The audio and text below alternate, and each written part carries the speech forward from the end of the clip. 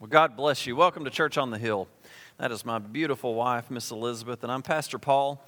We're so glad you're here. God is so good. And we had a little snap of cold weather again. I thought spring was here. We went out on the baseball field yesterday and got rained on, and it just got cold. I actually feel like the heat's on in here. It's hot. Justin, if you don't mind, just take a look at that. You're working on it? Okay, you already did. Amen. Amen. Well, we're gonna look at James chapter 2, and if y'all don't mind, get your Bibles out if you brought them. James chapter 2. We've been in James chapter 1 for some time now. We're just going to dive right into James chapter 2, verse 1. Let's just start right there. I'm going to put it on the screen, but if you've got your Bibles, I encourage you. Carry your Bibles with you. Verse 1. My dear brothers and sisters, how can you claim to have faith in our glorious Lord Jesus Christ if you favor some people over others? Now, I want to get right into what I'm preaching on, but don't miss the word. Can you see that how can you have faith in God if you are favoring people? God is comparing your faith with your attitudes and relationships. Is that important? Absolutely is. Let's keep going. Verse 2. For example, suppose someone comes into your meeting dressed in fancy clothes and expensive jewelry, and another comes in who is poor and dressed in dirty clothes. If you give special attention as a good seat to the rich person, but you say to the poor one, you can stand over there or else sit on the floor, well, doesn't this discrimination show that your judgments are guided by evil motives? Verse 5. Listen to me, dear brothers and sisters. Hasn't God chosen the poor in this world to be rich in faith? Aren't they the ones who will inherit the kingdom he promised to those who love him? Verse 6. But you dishonor the poor. Isn't it the rich who oppress you and drag you into court? Verse 7. Aren't they the ones who slander Jesus Christ, the noble name you bear? Verse 8. Yes, indeed, it is good when you obey the royal law as found in the Scriptures. Love your neighbor as yourself. But if you favor some people over others, you're committing a sin. You are guilty of breaking the law. Verse 10. For the person who keeps all of the laws except one is as guilty as a person who has broken all of God's laws. It's a big scripture right there. For the same God who said you must not commit adultery also said you must not murder. So if you murder someone but do not commit adultery, you have still broken the law. So whatever you say or whatever you do, remember that you will be judged by the law that sets you free. There will be no mercy for those who have not shown mercy to others, but if you have been merciful, God will be merciful when he judges you. Amen. Let me pray. Father, I thank you for your word. I thank you that your word has been sent forth. Lord, I ask right now that you would prepare our hearts, Lord, that our hearts would be good ground. Lord, that we would not be the stony ground, that we would not be the wayside, that we would not be the thorny ground, but that we would be good soil. And God, I thank you that you take us right where we are. That, Lord, you're ready to move us right where we are. That even though we may have messed everything up right up until now, God, you are a merciful God. And Lord, when we turn our hearts to you, Lord, you hear. Just thank you, Lord, for hearts turning and for good soil and for the seed going in this morning. Holy Spirit, teach us. In Jesus' name we pray. Amen. If you notice the very first scripture, my dear brothers, how can you claim to have faith in our glorious Lord Jesus Christ if you favor some people over others? How solid your faith, how solid your religion, how solid your walk with God will show up in your relationships. Do you see how important our relationships are? When you make a superficial distinction between people, preferring prestige and position, it is incompatible with the faith of Jesus Christ, which excludes favoritism over wealth or class.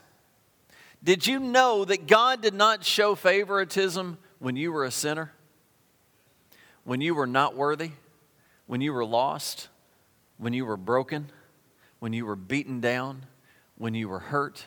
When you were making mistakes? When you were messing everything up? God did not show favoritism. He showed mercy. He showed love. He showed compassion. He showed it even knowing what kind of person you were. Knowing who you are. That's when He chose you. He didn't choose you when you had it all together. He chose you when you didn't. It says that when we were but sinners, look at Romans chapter 5, verse 8. He says, but God showed His great love for us by sending Christ to die for us while we were still sinners. God did not wait and see, you know what, that person seems to be doing a pretty good job. I think I'll send my son for him. He seems to be somebody who's going to get it. I think I'll do that for him. Look at how good he's doing. Nope. It says while we were sinners, while we were failing, while we were losing miserably, God sent His Son for us. Scripture tells us that He did not prefer the people that had it all together. His word said He didn't come for those. He came for those who needed Him. The broken, the poor, the needy, the hurt, the beaten down, the weak. Me. Us. He came for us. But you know, people have been showing partiality from day one. And you know, I think it comes natural to us. I think it is a fleshly thing that we have to battle. But it is not God's character. Galatians chapter 3, verse 28 says this, there is neither Jew nor Greek, there is neither slave nor free, there is neither male nor female, for you are all one in Christ Jesus. Now, does that tear the barrier down or what? I believe that addresses every area that we could have. Slave or free, rich or poor, Jew or Greek, whatever nationality, whatever skin color, male or female. You are all one in Christ Jesus. Early on, we see from Scripture racial partiality between Jews and Gentiles. But we also see partiality being shown between the rich and the poor. How can we in church, how can we in our walk, how can we in our jobs, how can we in everyday life show partiality? Maybe giving preferential treatment to visitors or strangers based on their apparel, based on the way they look, maybe based on the way they smell. Showing hospitality toward our rich friends while ignoring those who are poor. Have you ever thought of this? Only showing interest in those at work that can help us and showing no interest in those that can't. You know, is there an advantage to this relationship and you pour your heart into that because of what you can get, while someone over here that may need help, that may need someone, gets completely ignored? Do you know that it's the need sometimes that defines poor? The problem is a lot of times we define poor as financial. But people that are poor are people that are in need. I can even tell you rich people are in need. But you know what? This rich and poor, you know it can go the other way too. So many times we can show bias as a poor person being biased of the rich. Have you ever heard people just talk about the rich negatively? It's the same thing. Showing partiality between people of different races. I think that we have come miles. I think we have come large strides, but let me tell you, it's still there. We are in denial to believe that there is not racial tendencies still going on. There are. And finally, even by showing partiality between friends and visitors in our service. It's uncomfortable to meet a stranger. It's uncomfortable to show genuine acceptance to a stranger. That does not come natural. That's part of us trying to be conformed into God's image. It's sad that today this sin of partiality, being biased, being prejudiced, being racist, is probably just as prevalent today, if not more, than it was in the days that we read in Scripture, that when James wrote his epistle. But did you realize that showing partiality is actually a sin? Did you catch that? But if you favor some people over others, you are committing a sin. And it goes on to say that if you just break one, you've broken the whole law. How important it is that we start to identify what is sin and that we start to battle that. Why is it such a big deal? What does our partiality have to do with our walk with Christ? You know what one big reason is, and I think it's probably the ultimate reason? It's our witness. Are you saved? If you would say yes, and I'd say the majority of those here today would at least say they were saved. Do you know if you've not confessed Jesus Christ as your Lord and Savior and believed in your heart that He was raised from the dead, if you haven't done that, if that's not you, you're not saved. Doesn't matter if you've walked an aisle and prayed a prayer.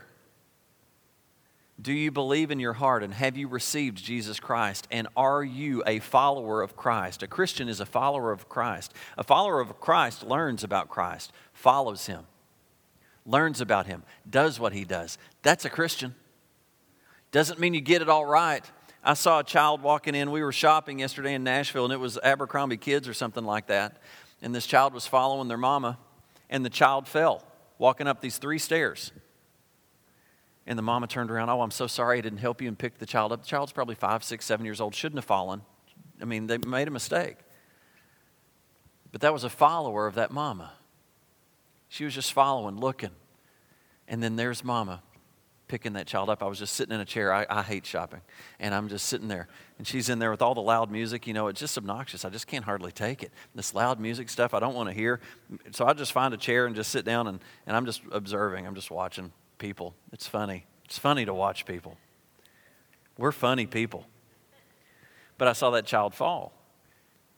That child made a mistake, but the mama just picked him up and said, "Come on." You know, we fall down, and as long as we're falling down following Christ, you know what He says? "You're okay, come on. You didn't do anything wrong.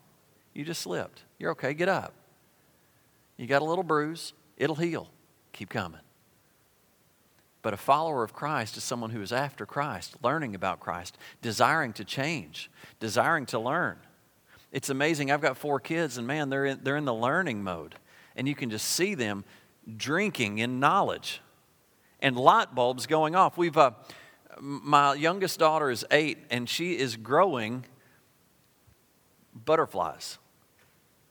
Sent in the little pack, got the little thing full of the worms that you couldn't even see, and here they go. They're growing. They become a caterpillar. I guess they were a caterpillar, but they look like a worm. They became a caterpillar. Then they formed a cocoon, and now they're hanging. And we came in last night after awakening and after being in Nashville, and one of them had come out. And you could just see her brain just exploding. And now we got to feed them. It's amazing. You put the orange out and open it up, and what do? They start flapping and go eat. It's amazing. That is to be our description or the way we should look with Christ. What did you say to do in my life when my marriage is falling apart? Oh, I see it, I hear it. Okay, I'll do that. That's a follower of Christ. I'm not being the man I'm supposed to be with my wife. What am I supposed to be? Okay, Christ, what am I supposed to be? Oh, that. Okay, I'll do that. That's a Christian. Not someone who says they're a Christian but lives a sinful life, doesn't care about the results, doesn't care about what's going on. That's not a Christian. A non-doer of the word, your religion is useless. It's good. Somebody's going to answer the call this morning. You know the phone's ringing? Who's going to answer it? Amen. Our witness. As a Christian, we claim to be Christ's disciples, followers. What is our goal? Our goal should be to imitate Him. It says in Luke chapter 6, verse 40, "A disciple is not above his teacher, but everyone who is perfectly trained will be like his teacher." That's a disciple. We are a disciple of Christ. But a big factor is if you let someone know that you follow Christ, you are now an example of a Christ follower. If you go to work and say you're a Christian, say you go to church, say you serve the Lord, you have now been identified as a Christ follower, right? What does that mean? It means you are now a reflection of Christ.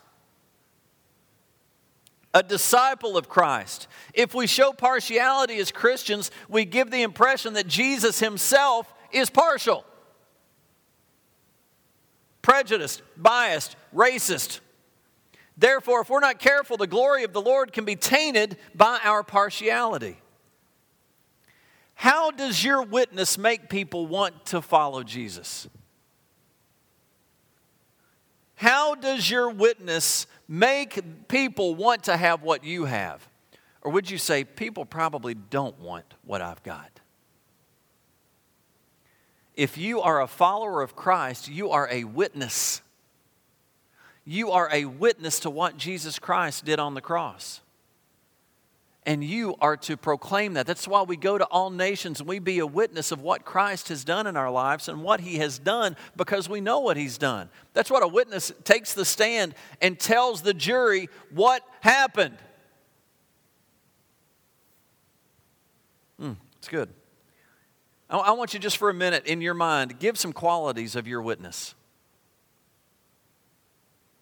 If somebody at work, if you had to go in tomorrow and say, okay, tell me what kind of impression I make. What kind of impression I make, period. Don't put the Christ factor in there yet. And then what kind of impression do I make for Christ? I think you could probably answer that without asking them. I think it'd be painful. James 2:4 says that when we show partiality, you know what it says? It says we become judges with evil thoughts. Ooh. And God hates unjust judges. Jesus himself warned us a couple things here. Number one, the dangers of judging. This is bad. Judge not that you not be judged, for within that judgment you judge, you'll be judged. And with the measure you use, it'll be measured back to you. Have you ever noticed that God takes what we do and increases that in our life? Have you ever heard the scripture, you reap what you sow? Have you ever heard the scripture that if you give, it'll be given back to you? And with the same measure you give, it'll be measured back to you? You judge, not only are you going to be judged, but you're going to be judged in the way that you're judging.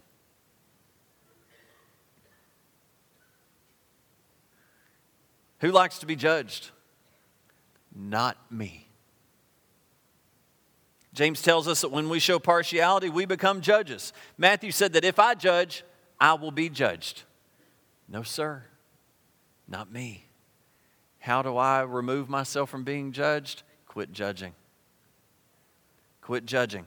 But Jesus also warned that if you do judge, you need to make righteous judgment. John 7:24 says this, do not judge according to appearance, but judge within righteous judgment. How can we get righteous judgment? It can only come by the Word. And you know what happens when you get in the Word? You find that scripture that says, take care of the plank in your life before looking at the speck in your neighbor's eye. What'll happen? You'll have enough busy work of your own to deal with your own stuff than worrying about what somebody else is doing. When you start dealing with your plank, let me tell you, your speck is not the important thing in my life anymore. And how many times in our life do we feel like that somebody else's speck is our responsibility to help them fix it? Or worse than that, just to talk about it. We're just going to talk about it. You know what happens? You become a judge with evil thoughts, and then you begin to battle the same thing. Anybody ever seen that? Whew, boy, thank you, Jesus. Not according to appearance, smell, color of skin, hair, but by righteousness, by the word. If we judge against the poor during due to our prejudice against them, we will find ourselves, catch this, fighting against God. For he stands beside the poor, ready to save them from those who condemn them. Who fights for the poor? God. When we come against the poor, we have just made an enemy of God. It's a good word. Another reason Christians must not show partiality. We despise those whom God has honored. Listen to me, dear brothers and sisters. Hasn't God chosen the poor in this world to be rich in faith? Aren't they the ones who will inherit the kingdom He promised to those who love Him? It goes on to say, but it's the rich who's going to sue you. It's the rich who's going to get you. We're sitting here wanting to support and favor the rich, but they're the ones that are going to get you.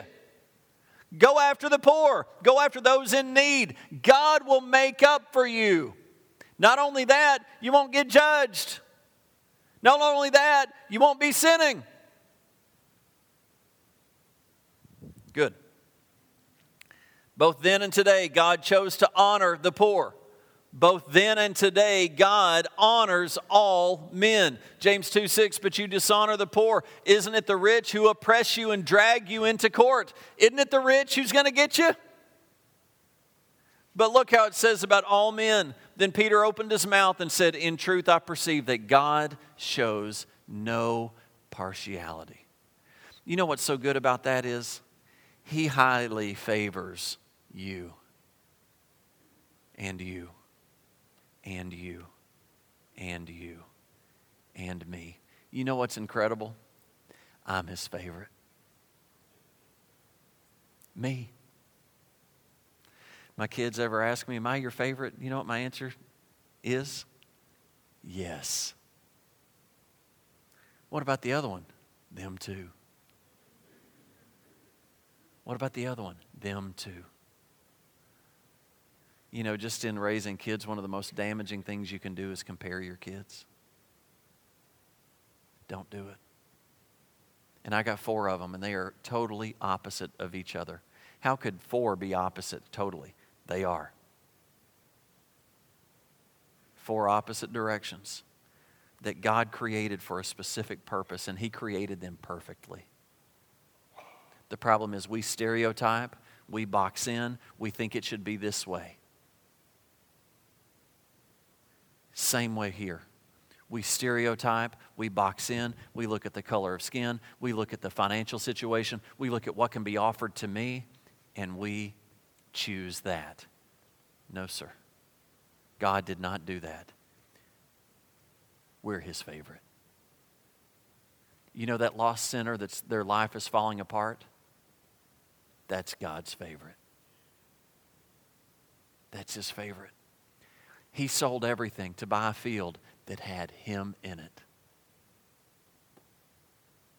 We are right here at Palm Sunday and Easter Sunday, and there are pearls sitting out in our jobs. There are pearls sitting out in our schools. There are pearls waited to be found. But you need to witness to them. You need to invite them to church. They're not going to come if you don't do it. Why don't we set a goal this week to not show favoritism, to not show partiality, and to witness Christ? Be a witness. Be a witness. Amen? Y'all stand up with me and let's pray. It says in Scripture that God is no respecter of man. Would you this morning accept that grace that He is giving you? We have to accept it. As I pray, I just ask those that are ministering with me just to come on down. Father, I just ask right now for mercy and grace over whatever situations that we're going through. Maybe today you're here and you'd say, Pastor, I don't even know Jesus. I've gone to church my whole life. I have walked the walk. I've gone through the motions of church. But I don't believe I ever really turned my heart to God. I don't believe I'm really a follower of Christ. If that's you, I want you to know right now it says that if you'll confess with your mouth that Jesus is Lord, and if you will believe in your heart that He was raised from the dead, you will be saved. Right where you sit, right now, confess I'll just do it with you. Jesus, I confess that you are Lord of my life. And I believe that you died on the cross for my sins. Forgive me of my sins. And Lord God, I turn back to you today. And I promise to get into your word and to start to learn your ways, and I will follow in them. Make me a disciple. Father, make me a disciple of your Son, Jesus. Turn my life around. You may be here today and you may say, Pastor, I know Jesus, but I've not been walking, and I want to walk that walk. Pray that prayer again, church. Are you hurting today? Do you need prayer for your health? Do you need prayer for your life? Do you need prayer for your marriage? I want to encourage you. We're going to see next week that faith without works is dead. Put your faith to work. Step out and come according to God's word, and let the elders of the church anoint you with oil, lay hands on you, and let's see the sick recover. Do you need prayer for relationships? Do you need prayer for anything in your life? Step out this morning and let us pray for you. God is waiting, just like the Father was waiting, looking every day for the Son to return. Would you return? Step out this morning as we sing. Amen.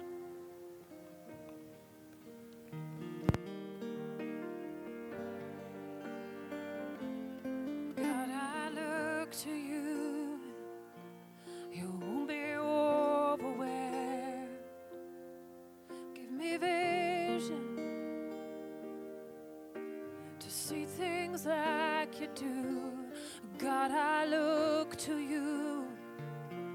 You're where my help comes from. Give me wisdom. You know just what to do.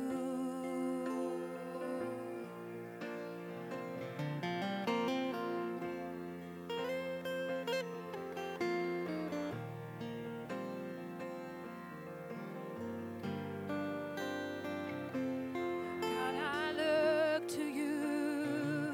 I won't be overwhelmed. Give me vision to see things like you do. God, I look to you. You're where my help comes from. Give me wisdom. You know just what to do. And I will love you, Lord, my strength. I will love you, Lord, my shield. I will love you, Lord, my rock. Forever all my days I will love you, God. Yes, Lord, now may the Lord bless you and keep you. The Lord make his face shine upon you and be gracious to you. The Lord lift up his countenance upon you and give you peace. Thank you, Lord, that you have equipped us to face whatever it is that we face. Lord, let us turn to you. Let us follow you. Let us learn your ways and let us walk in those ways. It's in Jesus' name we pray. Amen. God bless you. We'll see you next Sunday, Wednesday night also, 6:30. God bless you.